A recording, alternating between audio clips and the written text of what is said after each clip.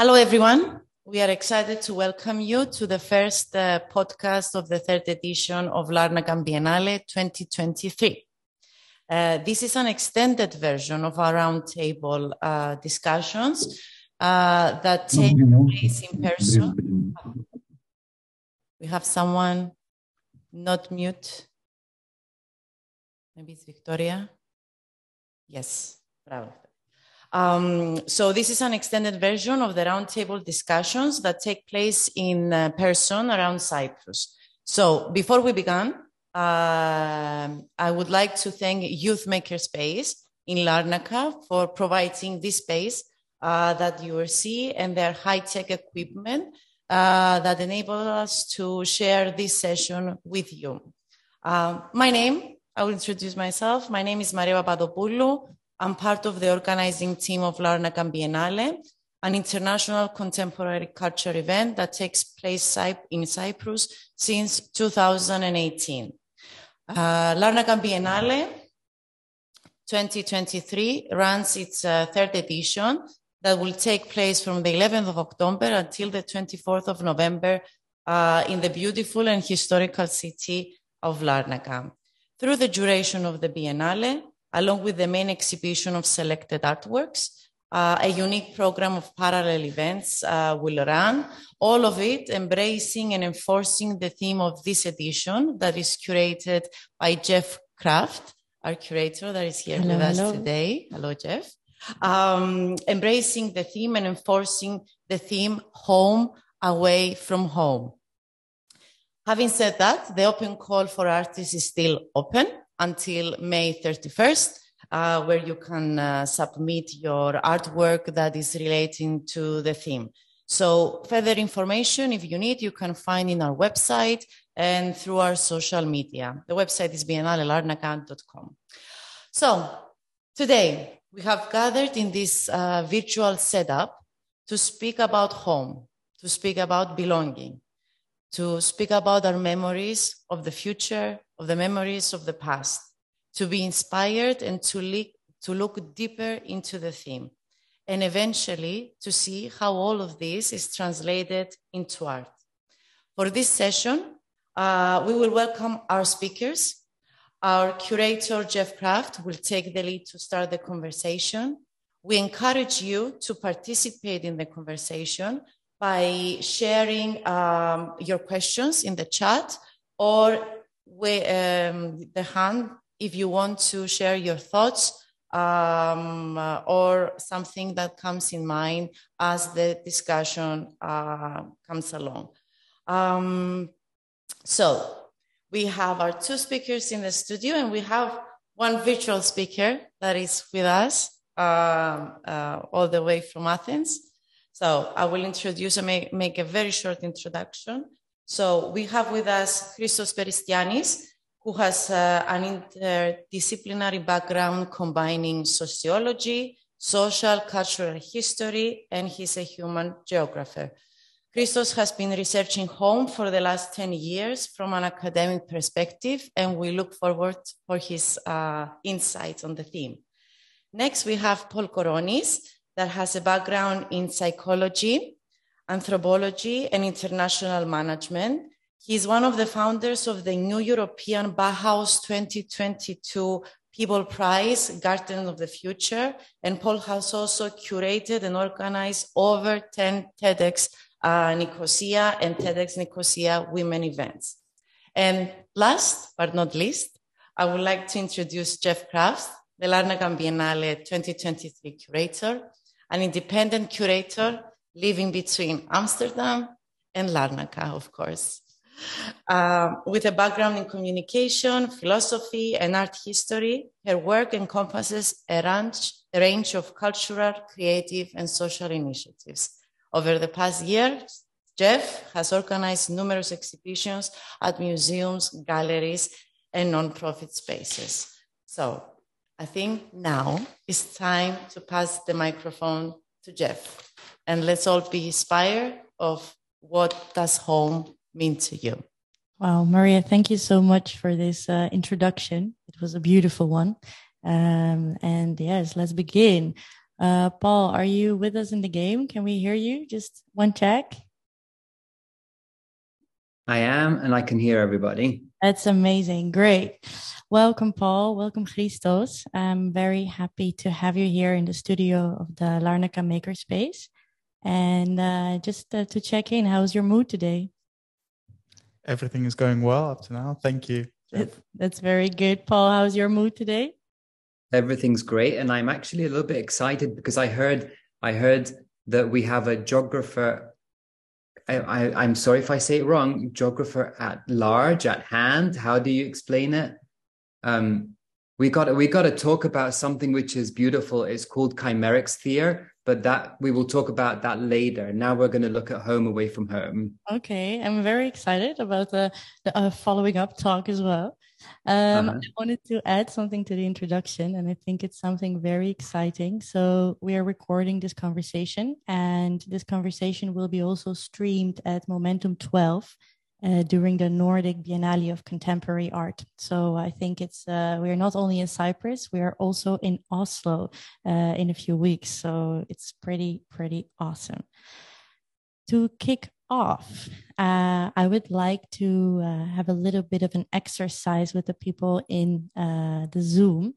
And I would like you to think and write down in the comments in 1 or 2, maybe 3 words. What is the first thing you think about when you think about home? So I give you a little bit of time. You don't have to rush. Maria will see all the answers. Yes, I'm looking at the chat now. What is the first thing you think about when you think about home, Christos? It's a funny question. So I knew that question was going to pop up. Oh, yeah. So yesterday when I was running, I was thinking, what are possible answers to that question? And I was like, I know that there is an easy answer and there is a much, much, much complicated one. So the easy one is that for me, it's research. So it is my research. Yeah. The much, much, much more complicated one, home depends. And 3 dots on many things. Wow. Okay, we will delve into the dots in a little bit. Paul, what is the first thing that pops up into your mind when you think about home?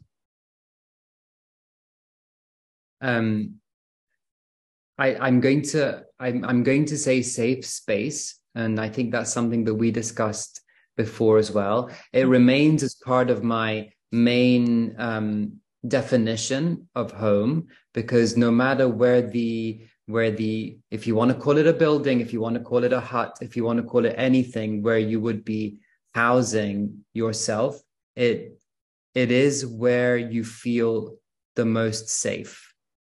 That's how I would define it. Beautiful. Did we get some answers in the comments? Yes, we did. We have Julia that says body, and in the brackets gender. Mm-hmm. We also have Priscilla that says warmth, safety, family.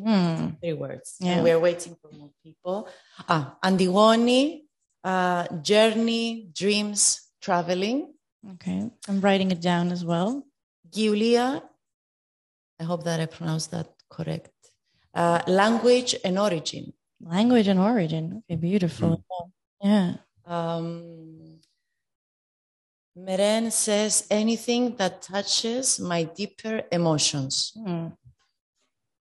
Very nice. Beautiful. My deeper emotions. Yeah. And then we have Victoria that says all my private spaces. Oh, I would love to have an explanation on that, but it's all my private spaces. Stunning. Okay. Great. Thank you guys for sharing this. We will slowly delve deeper. I will not introduce the theme yet completely because I want to keep on playing. I have here a few cards laying down. And the idea of these cards during the physical actions. We were spreading these cards, and actually everybody had to answer these questions for themselves. And I think it's still important to answer some questions for themselves. So I would like to invite Christos to pick a question that resonates with you right now. And I will also pick one question, and we'll give you some time to reflect on the question, because I think it's very important. So my question that I picked is, does a home exist physically? Dun, dun, dun, dun. You will have some time to think about it. So I'm very curious. Does a home exist physically, Christos? Depends on who you're asking. So it's the truth. So yeah. It's coming from an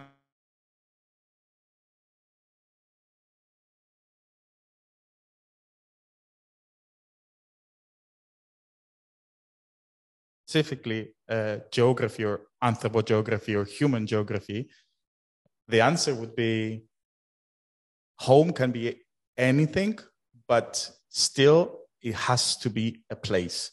So that means that it is various things, but they are connected. There is this sort of connection with something physical. Interesting, yeah. Looking at the answers, or the first answers that we got, they're quite not physical, I believe. Mm-hmm. Some of them are, but plenty of them are kind of leaning towards a more conceptual idea. What question did you have over there?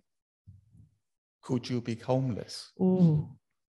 Which speaks to, I mean, it's a point that Paul raised, that it's the idea that when we think of home, we always think of something positive. It's a haven, something, a shelter, something that we feel safe in. And pardon Paul, but I'm going to disagree, because sometimes home can actually be something negative. Yeah. And we can see this with examples of domestic violence. We can see this with like all sorts of I would say natural disasters, where homes are unmade, if you want to call it. So it's a process through which home stops having the meaning that once had, and stops being what it is. That's right, but that also, it stops at the moment where the physical, like if your home is physical, and that's, I believe that the word home, house is very interesting to have there an intersection upon. And I think, well, let's start because I don't want to spoil anything anymore. Because I think we're both like cooking and willing to share our thoughts and ideas. So how did we came up with the theme of the Larnaca Biennale? I think it's a very important introduction, because being in Larnaca and looking around me in Larnaca, I noticed that almost a lot of people from Larnaca, they don't necessarily come from Larnaca. They have a very different background, whether they're Greek Cypriots and they're refugees in their own country, or people that are refugee from Syria or now Ukraine. Lebanon as well. We have a very multifaceted and multicultural city, and everybody refers to their homes as somewhere else. And at least the people I've talked to, and that led me on this like research and route, like what does home actually mean? We all live here together, but we still refer to a different home.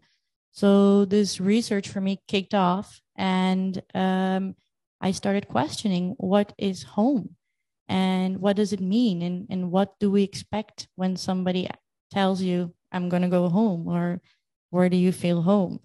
And during my research, I found out and I realized that home is a concept, and home can be anything for anyone. So name it a memory, name it an object, or a physical body.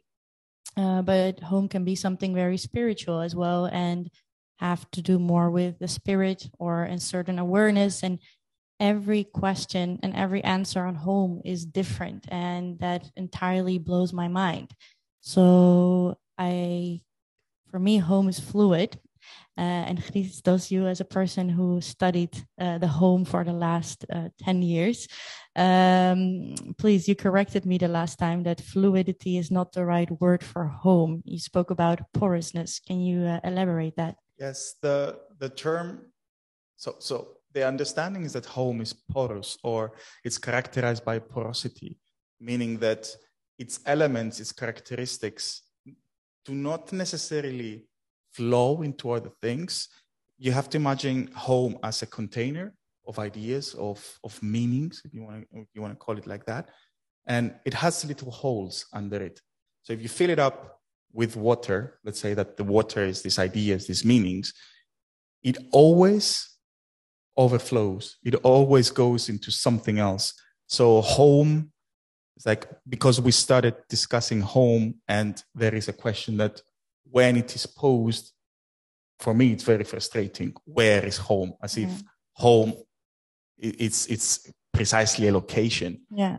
Home can also be time, because it can also be home in the past, a home in the future. It can depend.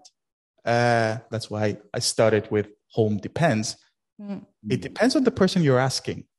So home might be different depending on gender. Someone mentioned gender. It can depend on sexuality, it can depend on ethnicity, it can depend on race, it can depend on various characteristics.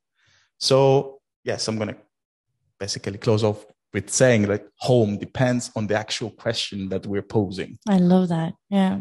What do you consider the right question when you ask about home?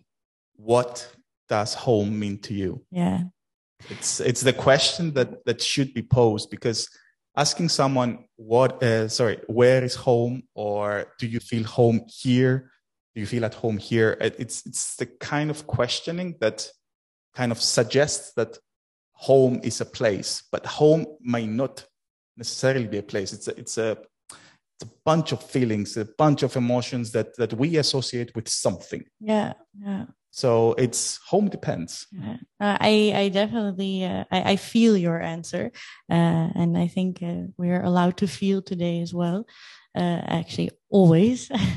I have I have a very interesting background. Like, I was born in Crimea, which makes me half Ukrainian and half Russian by blood.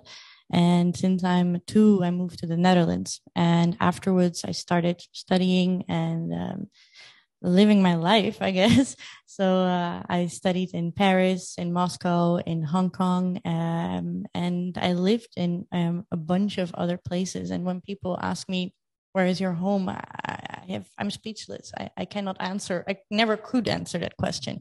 Now I can, but it wasn't always that easy. So yeah. It's, our personal histories with what is home are quite complex.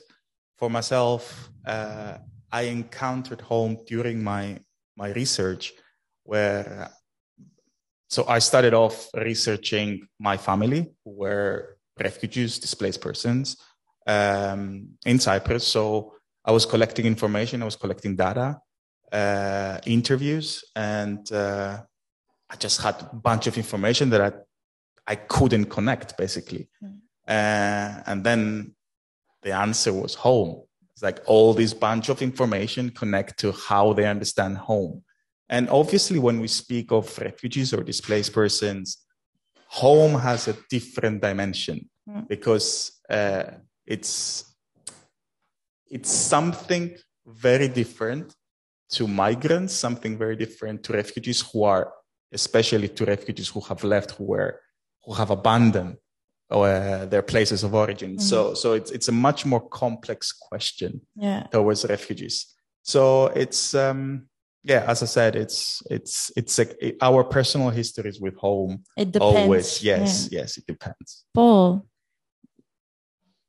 you mentioned with the first question that home is a safe space. Could we delve a bit deeper in your answer? What does home mean to you?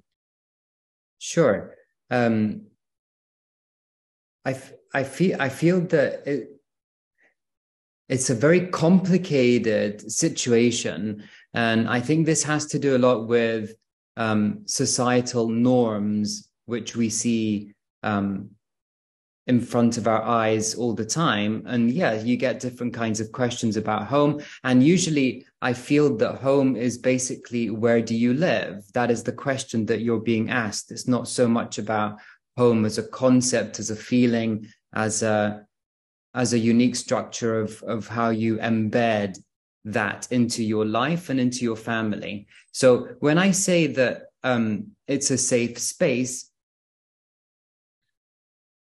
it's somewhere where I would feel, for example, comfortable in the surrounding of that, whatever it is, that location, that space, that anything, whatever it would be physically.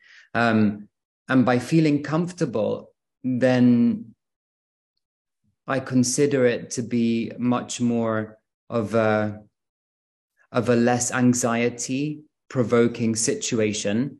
And yes, it could be anywhere. For example, right now, I'm sitting in Athens in what I call now my home. It's only been 10 days and it's not been very easy. But at the same time, I'm very happy to be able to call it that. And I'm not talking about the building. I'm not talking about the space. I might be talking a little bit about all the art that my landlord is bringing me, but that's a different story. Lucky you. I know. But you see, again, it does come back to the safe space. It's about connecting with individuals, with groups of individuals that have something in common, whether ideologies, whether something on a social ground level. And yeah, it helps. It helps the feeling of being able to proceed with whatever else you're doing around, whether it's work, whether it's play, whether it's downtime, anything. I loved your addition about also a comfortable place with less anxiety. I find that very beautiful. And yes, as Christos said, like homes tend to be a positive space. And I think, yeah, the less anxiety gives a more positive vibe and a positive space. Exactly. And yeah, it is an important situation as well. Is there maybe? Sorry, if I can just also respond to Christos as well, because I feel that he's so right. Because yes, it does come to a spot where there are situations where the home is not the best place to be for whatever reason, whether it's violence, whether it's disasters and so on. But I wonder, and this is maybe perhaps something that I'd like to hear from a research perspective, do individuals who do face adversity in that situation still define it as a home? Wow. That's an excellent, a brilliant question. Yeah. So the whole idea of, so I started off with arguing that home is, yes, it's perceived as something positive. And home is an idea, it's a concept, as we said, but there is an accompanying concept that goes along with home, which is home-making practices. So it's the kind of practices that we do every day that make home. So home is not something that is just there. It's something that is created and constructed again and again and again. So, for example, today I was reading like on how housework, cleaning or cooking can be considered homemaking practices. And sure. Paolo Bocagni speaks about this. So the idea of home becoming, I use the term unmade. So it's a term, it's a concept that comes from research on home unmaking by Baxter and Brickell. So the idea is that the same way that home is made constantly through practices, the same way it can become unmade by similar practices. Okay, so there is some form of agency. So the idea is always there. You can say that it's a constant, and it can be constructed or deconstructed. If that answers your question. Well, can I add something to that question? Because I suddenly thought about an artwork that fits in perfectly about unmaking. In 2001, there was an artist called Michael Landy from he's British himself, and he decided to one day he came up with a radical concept, and he wanted to destroy every single possession that he had. He did. So it was actually a huge act where he had the wrecking ball and this, insane installation, and he destroyed all the books, every kind of memory that he had in physicality. And in the end, the only thing that was left is an inventory book of everything that was destroyed. And I think this practice is quite radical, but it's also a way of unmaking, I think, his home or maybe physical house and everything that surrounds him to move on and to go on. So it's most definitely connected. So it's precisely the practice. It's the practices that actually contribute to the idea of home. So once those practices are not there, once they're either the practices themselves, this form of agency, either its end purpose is something different. Rather than constructing home, it's deconstructing it. Yeah. So then the idea of home is challenged. So it's talking about domestic violence. If you have like one of the partners, let's say, harassing or like violently, like is aggressive towards the other, it's the agencies that is this social agency that unmakes home for the other person.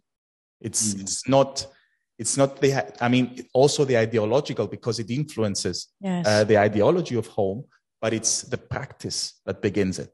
And it also influences that safe space where we were talking about in the beginning. Is there someone in the Zoom that wants to share the meaning of their home?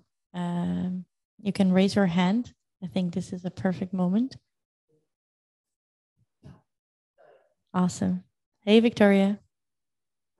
Oh, hello. Hey, nice to have you here. Hello. Yes, we hear you. I don't know, but after the start of the war, I had to sell the house that I was building for myself and by myself. And now for me, home is a place that I endow with properties of my space. The place where my books, where there is my library, my animals. And now it's not a physical place. It's just in my mind. Yeah. The place where I feel comfortable, safe, not more. Now I feel now it's very easy for me to find a place where I can say, "Oh, it's my home." Okay, I always rent it, but I feel for me it's my home. Mm-hmm. Thank you, Victoria. It gives goosebumps in a way that it must be very hard for you. And yes, the mind is the one that comforts in this as well. I don't know what is. Maybe it's more difficult for refugees. For me, it was just an ethical choice. So now I can't stay in my previous home in Russia. So, but for refugees, for homeless people, maybe now we can feel their situation more. Well, I believe that's a very interesting way of seeing it as well. As if you look at the idea of homelessness, it's something. I was doing this research last week, and I would love to hear also your input of Christos and Paul. Like, I was wondering, like, if home is an idea, and if home is a concept, and if home is a mindset in a way, and this concept doesn't exist anymore physically. We are also a little bit homeless like that, right? It's a very nice question. So I am actually writing the reviews for an article I'm currently about to publish, which focuses on, in Cyprus, like following, you had the refugees, and they were unable to visit their places of origin since 1974. Then in 2003, checkpoints opened. So I'm writing this story about refugees returning home. And it's I think it's a perfect example of what happens when you go back, and then what you were remembering, what you had in your mind, is no longer there. So I'm going to refer to, it's another work by it's a Cypriot author, actually. He's a clinical psychologist, Renos Papadopoulos, who wrote on refugees and trauma, and he said. He spoke on how refugees understand home, and he gave like 3 features of this. He named the concept nostalgic disorientation. So you're nostalgic, you miss something that you don't really know what it is. Yeah. That's why it's nostalgic, and that's why it's disorientation. So. And I also heard that nostalgia in Greek, when you translate it, you have nostos and algia. Nostos and algia, and yes. That means the physical pain of missing the home, right? Yes, it's algos is the pain, and nostos is this. I think it can be translated as the wish to return. So going back to Papadopoulos, he mentioned that home is the first feature of home is direction. So home is both the past and the future, is where you come from and where you want to go to. The second feature of home is its entity, as he called it. So there is the material entity, but there is also the intangible entity. I could go back to this later. And the third feature of home for refugees, which is very, very interesting, it's the homecoming. So what happens when refugees manage to return? So he split this process, this homecoming, into the physical homecoming, so the actual corporal kind of return, and the psychological homecoming. So this urge, this need to re-emplace the meanings that you once had with that home. So in what I'm writing now is that it's precisely the inability to re-emplace those meanings, those feelings back into home, into the place of origin, for a range of reasons. So either the house was divided in 2. I think I already spoke to you about this. So there was a structure, but rather than being a whole structure, it was divided in 2. A second point was, because Cypriot culture understands home, and we often conflate house and home, obviously, but we understand the house as a place of cleanliness, as a place of order, which is also connected with gender, because housework is gendered in Cyprus, at least it was for a long period. And then because it's gendered, it's also connected with, it has a symbolic meaning of the woman being pure. So when refugees went back and they saw the house is dirty, they saw chicken and rabbits in the house. So for them it was, and I'm going to refer to Mary Douglas, who says that dirt is, it has to be contextualized. Dirt is something being out of place. So shoes by themselves are not dirty. If I put my shoes on the table, that is dirty. Wow. So what she says is that, so what happened, what I understood with these refugees is that, chicken and rabbits and cages are not dirty by themselves, but when they interpret them within the home, it's dirt. When they're displaced as well, in a exactly. way. Yeah. Wow. It's like you see them out of place. So that for them was dirty. So the whole idea was that home is this idea, it's a cultural specific concept of, having one building, hosting one family, then you have it two families, so it doesn't fit. Yeah. And then you have this separation between environment and home. Then you see the environment intruding home. So it's not just because there were chicken in the house, it's what it means. It's the symbolism of it. So it's the symbols that we relate to it. Yes. Yeah, and precisely. it's the symbols that we relate to our homes as well. We also have some people that want to share things with us. I would like to thank Victoria for sharing this personal story. Thank you, Victoria. Thank you, Victoria.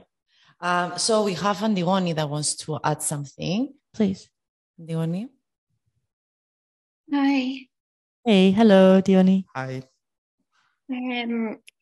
About the point you made for home and making, I would like to add my personal opinion about that.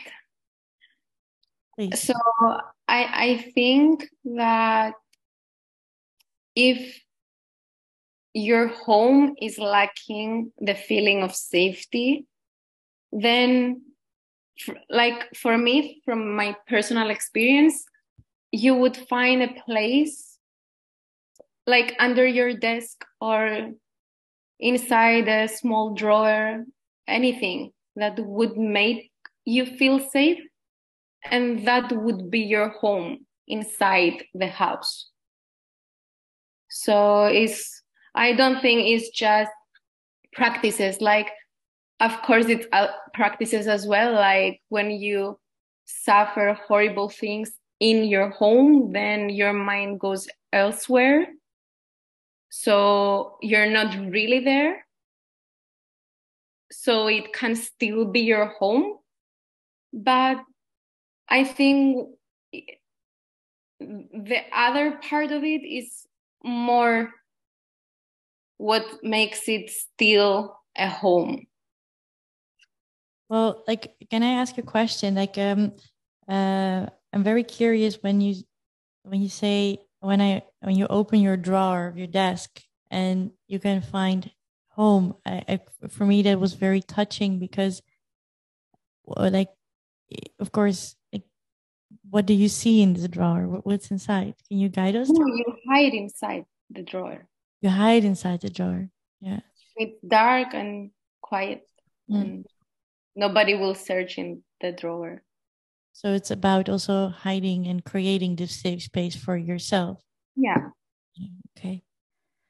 This goes to the idea that there's another concept which is connected to home apart from porosity, which is scale.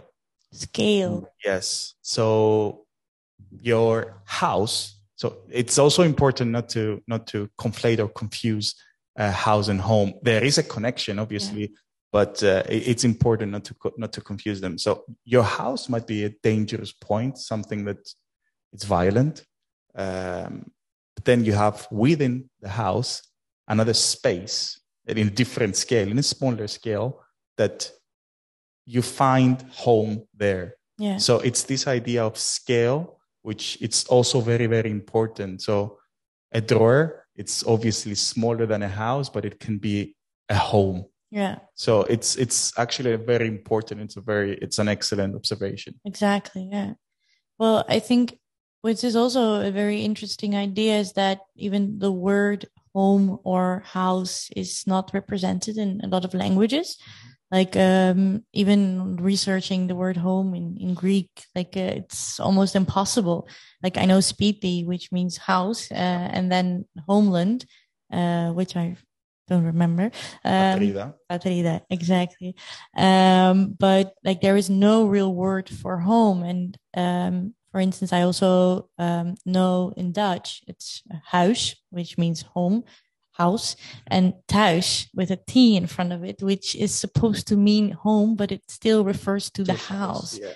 And then in French, it's also similar, and in Russian, and so in Arabic as well, which I find fascinating. Like, do we only have a home in English language? It's not precisely, because we already discussed this. And so the idea was that going into the history of home was that the whole idea of home is based on the family, first of all. Yeah. So, and not just any family. So it's the heterosexual parents and 2 children living in a house with a piece of land. Yes. So that was imagined and conceptualized as home. And it's a product of modernity, of modernization. So that's why often home as a concept does not exist in other language. It's something that came with modernity. It's something that evolved through time, and that's why it's untranslatable, I would say. So in Greek, you cannot really translate it. Like you have yes, spiti. You have. I've heard also the term ikio, which means familiar. Yeah. Which again connect with family because it's ikogenia. So there is always these connections with either house or family or these kind of terms. But it's funny because I consider English not to be the richest language. But depends who you ask. Yes, obviously. Again, depends. It's the idea that it's only kind of conceptualized in English. Thank you. Is there anybody else that wants to share? Yes, we have Julia Simeoni. If you can unmute your microphone, Julia. Sorry, I have 2 of them. Hello. So I can also share my experience. So the easiest way to say is I'm Italian. I'm living in Germany currently. And I'm taking part to this meeting as artist, but I'm also a physicist. And so I have also a different background. Another aspect of home. So nowadays we speak a lot about home because topic of refugees or people who had to live, as a huge amount of people who in the last time had to leave home. But like the case of scientists, many of us about 10 or 20 years ago had really also to leave the countries because of similar problem. Just, when it's elite, refugee or migrants, it's not so taken into account. And so my situation is that really a lot of us have to leave home or whatever you call. So the country for which you invested a lot of effort because they decided was not important or not so relevant to invest in research, invest in the future. And you see now the situation they have.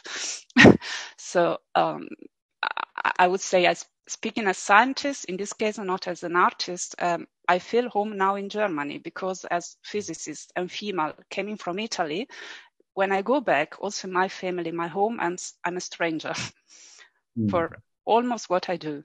And here it's perfectly normal that a woman also do male things, that his own idea, that want to invest time not only in family, which is also important, but also in, let's say, a big family, which is the world.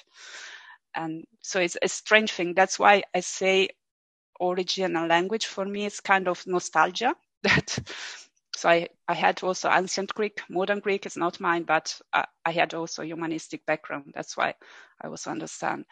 And I can say for several years, I had this kind of nostalgia. And at some point I gave up. I decided I don't need any more because you start feeling home almost everywhere. When you are yourself, when you know who you are, and when you are able, to exchange and to establish relationship with the other people in a way that you feel okay, that you feel it makes sense to you, at least at that point, that's home. So I have so many home, and any point that you already visit somehow feels home. People I already talked to them are home, but new people who make sense like this meeting now, it's also kind of home for me. Thank you. And so that's... I feel your home as well, because I realized that feeling at home is also having certain values, and it's also like not a safe space anymore when your values are broken, or when you cannot be and exist as who you are and act how you want. It's brilliant. I relate a lot, I have to admit. And because a couple of years ago, I was in a conference with one guest speaker. I hope I recall her name properly. It was Maja Korach.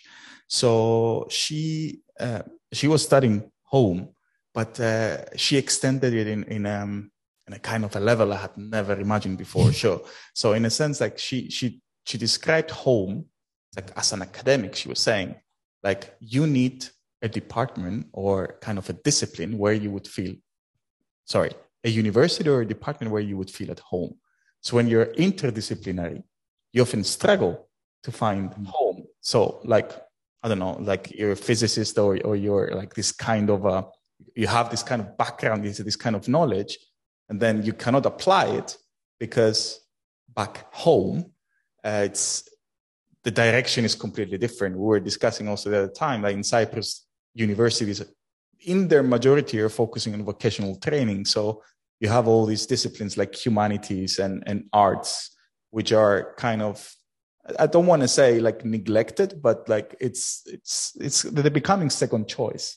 So you have like brilliant, like you have a lot of like artists and academics that study abroad and they have all these ideas, and basically they cannot find an academic home. But I kind of relate to it, like the countries where we've been speaking about before, that when you don't belong to one country but to multiple, and your home is a bit everywhere, it's a bit similar. But then according to studies and according to knowledge and research, of course.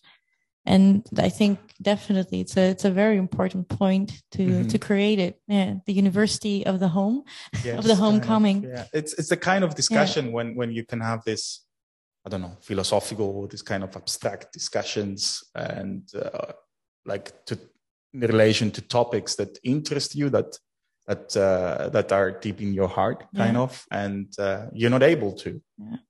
I kind of want to go back to the country situation, like because I thought also about an academic, but this is a philosopher, Kwame Anthony Appiah, and I love to give this example because it's a very interesting take on humanity. To tell a little bit about his background, like he has a Ghanaian father and a British mother. He was born in Ghana in a community. When he was 6, he moved to London, where he was raised, and he studied at Oxford University. He finished, went to New York, is now a professor at the NYU, I believe, or maybe Boston University. Correct me if I'm wrong. But in his book, he tells about when people ask him in Ghana where he's from, like he answers, "I'm Ghanaian, I was born here." And they say, "No, you're too white." When you go to London and people ask him, "Where are you from?" He says, "I'm from London. I was raised here and I went to university." And no, where are you really from? So that gets a bit awkward. When people in New York ask him where he's from, he answers, "I'm from New York. I live here 35 years. My house is here." But they say, "No, you have a British accent."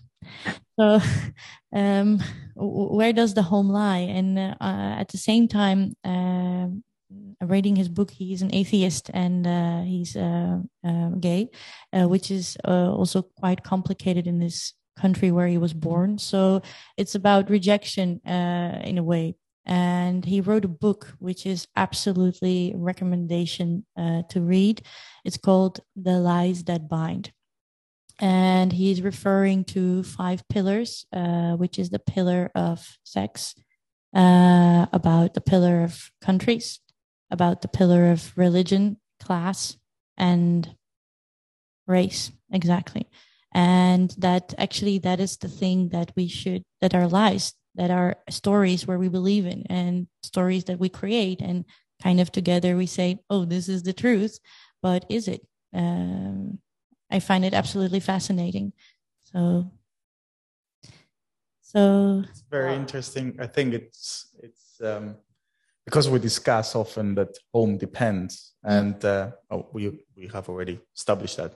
But then we also mentioned that it depends on a range of characteristics and a range of social characteristics. So I think the book, it relates to the social constructionness of these characteristics. And like going back, home is a social construction. We have to remember that it's a social construction that we kind of attach feelings and emotions to.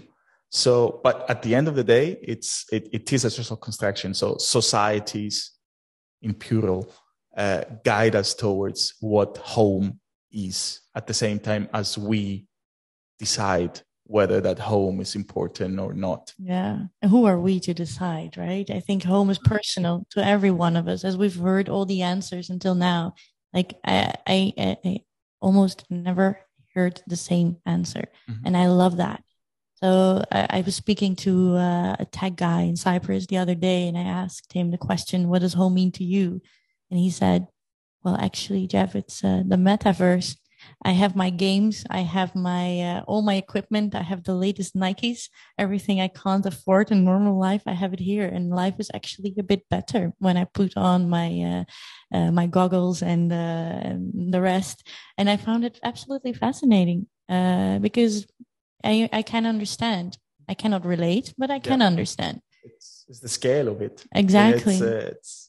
It moves beyond kind of what, I mean, a home for you is different than what home is for him. Home for him is very different than what it is for you, what it is for me, what it is for, I don't know, for everyone. Yeah. So it is something personal, but I'm going back to the idea that like societies guide us into attaching these feelings of home into things. Scary.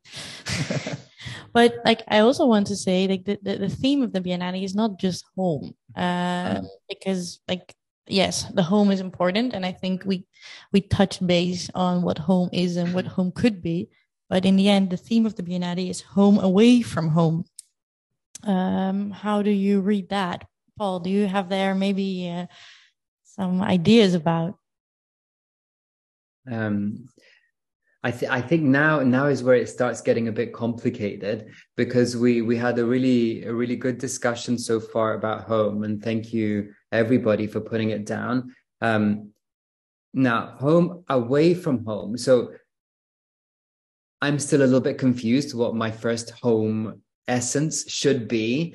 But I feel for me, I'd probably say it would be a parallel to what I consider the definition of home in a space that is maybe might not be physical space, but in an area which would be relatively different to what we or what I initially defined as home. So do you mean, is it like getting out of your comfort zone in a way, or like how do you define that? No, I wouldn't call it like that. But let me give an example of something that is very related to what we've been saying so far. If we're talking about misplaced individuals and then that happening over a long period of time, the social construct of the stories that lie behind the misplacement become aligned with what memory is. And the thing is, memory is also provided to individuals who had no chance of having memory of what is in the social construct of that memory. So where I'm saying remember to people, I'm asking individuals who there was no chance they could remember, and this is pretty defined in terms of age, that they could not remember because they never got to experience it. but they would be remembering through my memories of having the experience of the space, of the feeling, of the family, of the neighborhood, of the city, of the village, of the so on. And I think this, at least I'm talking in terms of the Cyprus area, it can become very, very confusing. I feel it has been confusing because then we tried as a nation to reconstruct it, because I think we felt it was bad to say, remember something which there was no chance of you remembering. And sorry, I've gone a bit of a tangent in terms of remembering a memory of something that nobody used to know, but I feel that it does relate to the home away from the home. Because if, for example, my grandparents wanted to take me to show me the space which they considered their home, which they had to leave. And then they would be asking me to consider it to be my home too. Now, maybe I could get to love it to be a home. Maybe I could get to appreciate it to be, but nobody can force that to be my home away from home if my home is not there right now. So I know I may be sounding a little bit like off range, but I feel that the home away from home can have multiple meanings in the same way that we were discussing home in the first place. Absolutely. Absolutely. I love your ... because I think it does fit in here as well. It is one of those situations. But maybe I can give you an example that we spoke about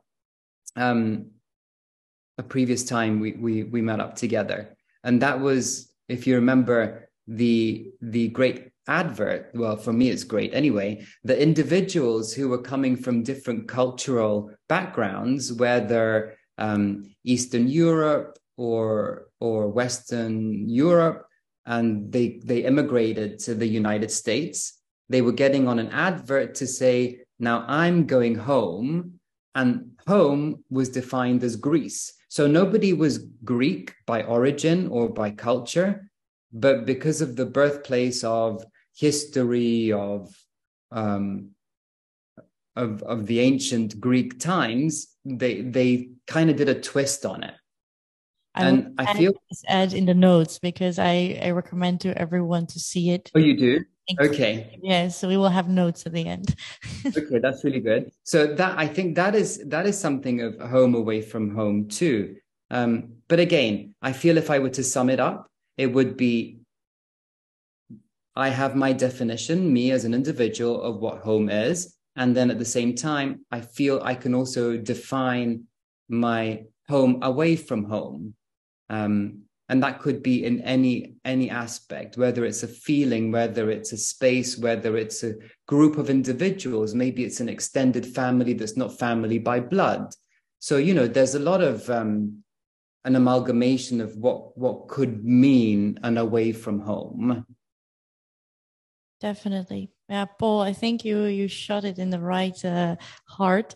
And I also made me think about a work that our Cypriot artist Lia Lapithi made. I don't remember what year, but she created a performance on secondhand memory and about how we are buying these secondhand memories and carrying them with us in our lives.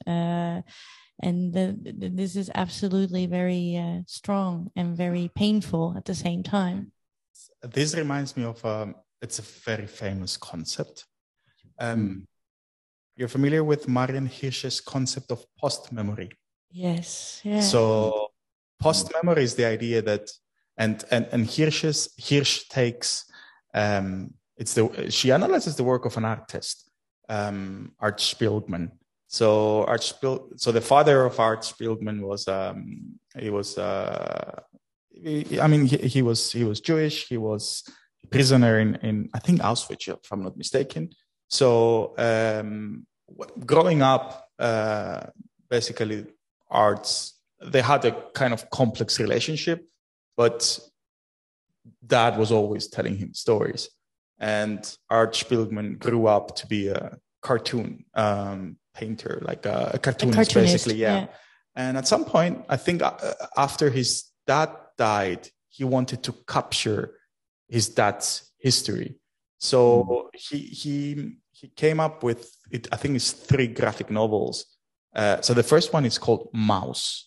And what he does, it's basically it's a depiction of the Holocaust, but rather than using human kind of figures, he uses animals. So Jews are mice. If I recall, Germans are cats, and everyone else is a pig. Wow. Now, the interesting part is that within the graphic novel, there is a picture so there was a very famous picture taken during the liberation of Auschwitz, where there were the prisoners on the barbed wire, and they were looking at the photographer. I do not recall the picture, but it's very famous. And basically what Spiegelman did, he just reproduced the picture, and he just put mice faces. Replaced. Yeah, I remember. So the idea is that you have this kind of memory, which is it's not really memory. It's like it's memory that is passed on. That's hence the term post memory, which it kind of influences the way that we feel, the way that we understand, the way we think about the present. It kind of there is a term which I do not recall now. Maybe but it will come back. It's actually the way that the memories and experiences of our parents are telescoped through our experiences and affect our experiences. But also through nurture, of course. Yes, precisely. Yeah, it's the family. It's key in this. There was 2 more points that I wanted to make in relation to Paul's kind of point, and it refers to other works. So the first one, it's a work by a Russian art historian called Svetlana Boym, who wrote about the future of nostalgia, because Paul mentioned the growing up in grandparents and like the house and all these kind of things. So Boym basically says that there are 2 types of nostalgia. There is the reflective nostalgia, where you had something, you lost it, and you reflect on it. You understand that it has gone, okay, but you remember it kindly. Then there is this other type of nostalgia, which is called restorative nostalgia, which is, it's kind of, you're nostalgic of something and you're so obsessed with it that you want to reconstruct it. So I had an experience with this where refugees, so in Cyprus, like communities in villages, they used to live, so the houses were next to each other and they were building. I mean, because of this, you had these micro societies within the neighborhood where it was blocked from the outside world, and everything was happening within the neighborhood. So there was this family where they were, displaced, and because they couldn't afford to buy land in order to build houses, basically they started building on top of each other. So it's like a mutation. Yes, it's kind of, it's precisely, it's a mutation of that thing that like it was a symbol, something that because they couldn't reconstruct precisely, they altered it, it mutated, but it was still there. Amazing. So third point and last one. I love your points. I will make another point after your point. Paul again mentioned about Greece, and we were referring before to the lack of a term to describe home. I recalled there was something I wanted to note that I forgot. It's really funny that even though in Greek we do not have a term for home, the first story being told about home was in Greece. Oh. And it concerns, everyone knows it. It's the story of Odysseus. So yes, it's the story of going to war and then trying to go home. Being lost for 10 years.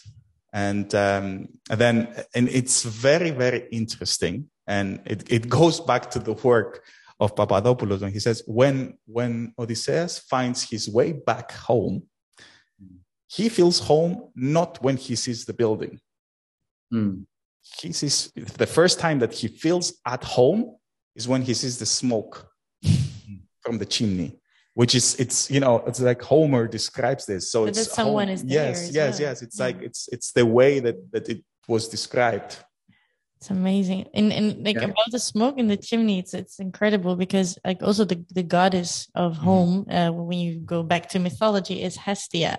And Hestia, she's the goddess of the fire or the fireplace, but also the goddess of home. And the reason why is because like we all gather around the fireplace, around the smoky chimney, in order to tell the stories and tell our ideas and share that. I think it's incredible, and you triggered me to read Odysseus again, or Ulysses in the right way to pronounce it. And I wanted to top up because unfortunately we have to wrap up already. I look at Maria. How many? In 6 minutes, Ouch. but we have a raised hand. Okay. Like, let's hear Katia for her input. Katia mo. Katia is raising hand. No. Okay. But just to say that Victoria shared with us that in Japanese, the hieroglyphic for home has a shape similar to a roof, the shelter. Wow. And she sent the actual shape. Okay. Katia says 1 second. Here is Katia. Hey, Katia. Hi.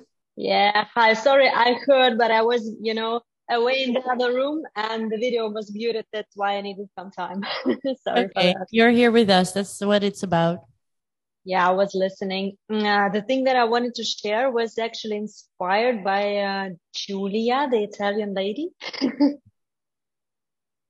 Yeah. And if it's okay now, I can share that. If not, I can do that later. Because No, please. I don't know. I'm sitting at the pin of my chair. Like I'm very excited now. Okay. Yeah, the moment I listened to Giulia, I was like, wow, that fits a lot. Some of my, let's say, personal experience and also the background that I got from my cultural heritage. I'm partly Jewish, and, Jews have, always had this story over Exodus and difficult life of a homeless nation. And as a Jew, I was always taught that, we called that the third shrine. It was like the temple that was, the second temple was destroyed like tons of years ago. And it was a very important place for Jews, but we can easily make a parallel to home because it's like when Jews say the third temple is not a house, it's inside of you. No matter where you live, you carry it with you. And like that, no Romans or any other enemies can actually destroy it. And that's what I remembered when I listened to Giulia. I was like, really? Home is you and your values and the way you feel yourself. And you recreate it like whenever you go, if you are good with it inside. That's what I just wanted to add based on Giulia and the heritage that I got. Very strong. Thank you, Katia. It's super good addition as well. Yeah. And it is. It definitely is. Thank you also from myself. Yeah, I say because when this happened to the scientists, there was no language, no topic, and no, let's say, social topic around. So all of us had to experience that, and we could not talk to anybody. So that's why I like also that now it's possible to talk about. Definitely, absolutely. And I would like to give another layer as well. I was talking to another scientist. I'm also talking to non-scientist people, but this is an environmentalist, and I was actually very stunned by it because she brought me on a completely different perspective on home away from home. Because she said, Yev, look, our natural habitat or our natural home is the environment, and it is the nature, and it is actually everything that lives around us. And actually by building cities and living in urban constructs and in houses, we go further away from our natural habitat. So home away from home can also be seen as an environmental point of view.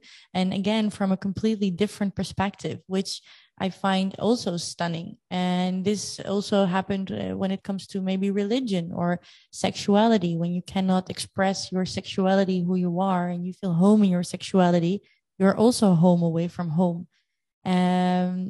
So I think that there is so much more to seek and to research and to delve in.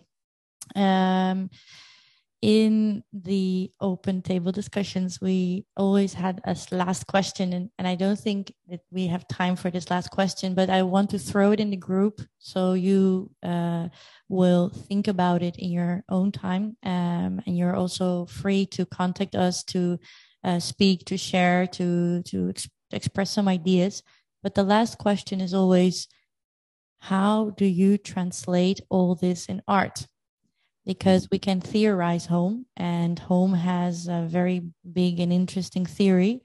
And home away from home can also go and get lost in theoretics, but in the end, we need to express it in the language of the artists, whether this language is paint, whether this language is photography, videography, or maybe a digital environment. Poetry, theater, dance. I see so many possibilities, and I would like to challenge the artists to ask these questions that we ask today to each other, for each other, get inspired by each other's stories, and realize what home means to you, and what is home away from home, and how do you make this translation part. I think that's very important. A lot of artists, they did it already. There's a lot of inspiration. We share on our Larnaca Biennale every month some notes with examples also from artists that do that. So if you need some inspiration, delve into that. And I want to end on the note that contemporary art, what is that? You know, contemporary art is not something because I created something now that it is contemporary. Contemporary art has to do with our reflection on contemporary times, whether it's psychological, political, sociological, humanistic, environmental, or whatsoever. You reflect on the time where you live in, and so also in your time, in the time that you perceive and live. And from there, you create the art. So I want to challenge everybody to start the critical thinking and build their stories and their artworks from that. So thank you very much, Paul. Thank you very much for tuning in from Athens, and I wish you good luck with your new house. It sounds exquisite with all the artworks. And Christos, thank you very much for joining as well. I think it's so valuable to have also an academic point of view, and especially someone who studied home for so long. I think it's very valuable. And I want to thank also everyone in the group, in the Zoom, that joined us today and also shared their ideas. Larnaca Makerspace, amazing. And also Momentum 12. It's not there yet, but I will speak for the future now. And we are making a bit of future today. So thank you all. And if you have questions, please don't hesitate to contact us. We're there for you. Thank you all so much for Thank you. tuning in. Thank you. Thank you. Thank you. Thank you. Bye, everyone. Bye-bye. Bye-bye. And stay tuned. And don't forget, the open call ends 31st of May. Thank you so much. That was an amazing conversation. Amazing. Is it off?